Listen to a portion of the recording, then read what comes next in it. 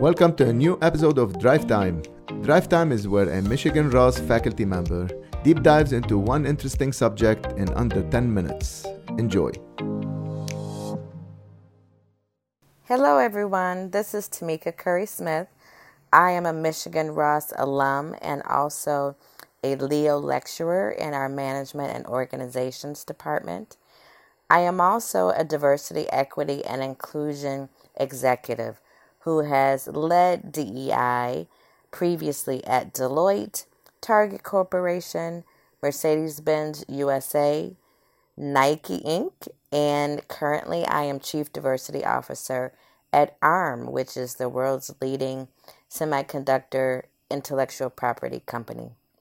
Earlier this month, we celebrated International Women's Day. And although we certainly can reflect on the progress that has been made when it comes to women in the workplace, we must also acknowledge that much work is still to be done. When we talk about diversity, equity, and inclusion, I always think it's important to level set on what we mean when we talk about DEI. And when it comes to diversity, we're talking about the visible and invisible characteristics and experiences that make us all unique. When we talk about equity, what we're talking about is leveling the playing field and removing barriers so that we have equitable outcomes for everyone. I always say that equity represents the actions that we take to achieve equality for everyone. And when we talk about inclusion, what we're basically saying is that we want to create workplace environments where everyone, regardless of their background, are valued and respected, where their contributions matter, and where they can do their best work. When it comes to DEI, it certainly has received more attention from global organizations in recent years. And this has been driven by a number of factors. Certainly social movements around the world, consumer expectations are changing,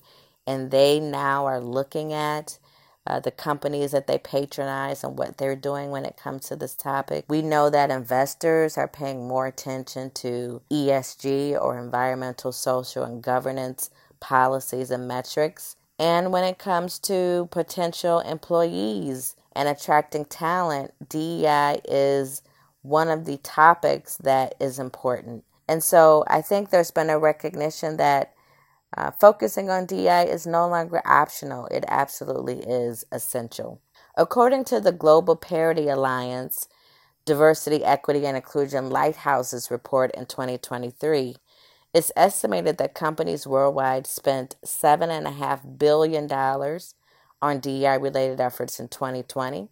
And that figure is projected to more than double to over $15 billion in 2026. A number of companies and countries have recently had some global gender equity efforts. Spain announced paid menstrual leave in February, and they're the first country in Europe to do so. Dubai, communications firm there, announced paid leave for fertility-based treatments, menopause, and menstrual-related time off for women employees. So we're definitely seeing more of a focus globally on this topic. I will say that we are really at a critical point when it comes to DEI.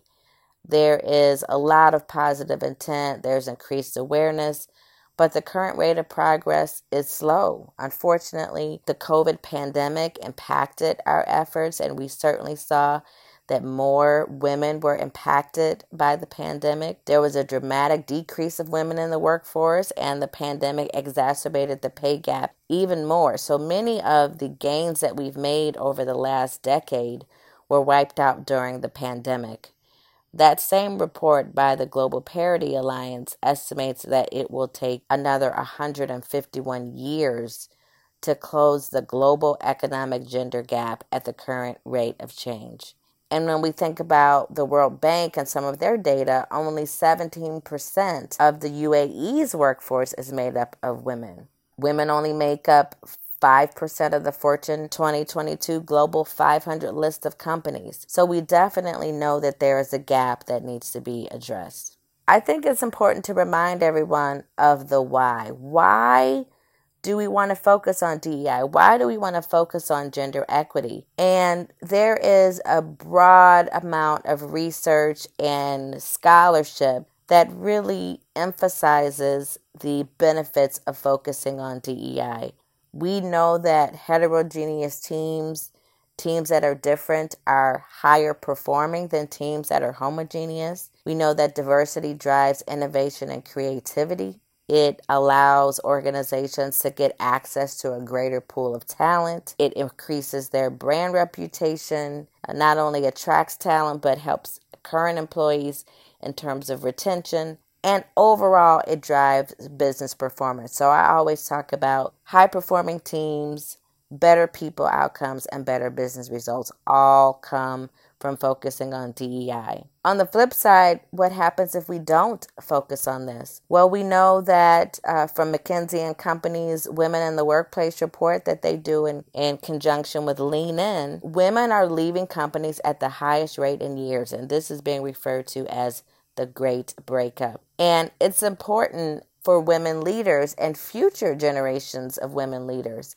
that they work for companies that prioritize DEI and other employee wellness initiatives. So if companies don't take action, they run the risk of losing not only their current women leaders, but future generations as well. So what can companies do? There are a number of things that I think are critically important to start to move the needle. The first is it starts from the top.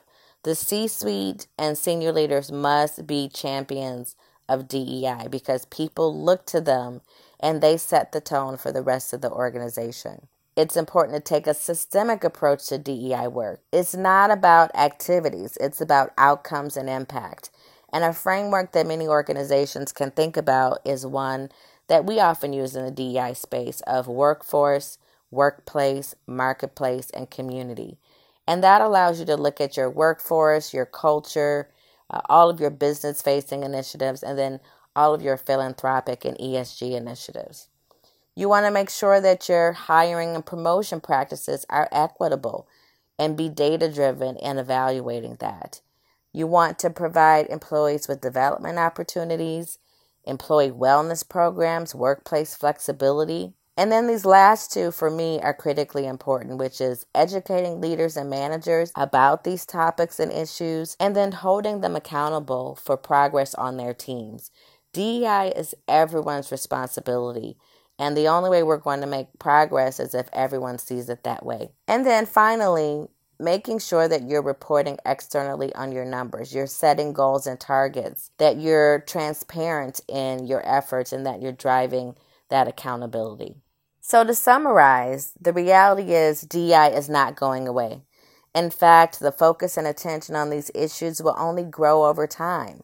More internal and external stakeholders are thinking about DEI and pushing organizations to do better and disclose more. The data is indisputable at this point. Gender diversity and diversity overall drives innovation and business outcomes.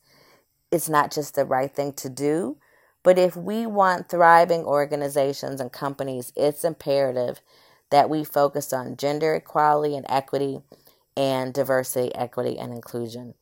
So let's make a commitment now to drive change so by the time the next International Women's Day rolls around, we can point to progress and then keep up the momentum. Thanks so much for joining us to all the listeners, and we really look forward to all of you to lean into the space to help move the needle.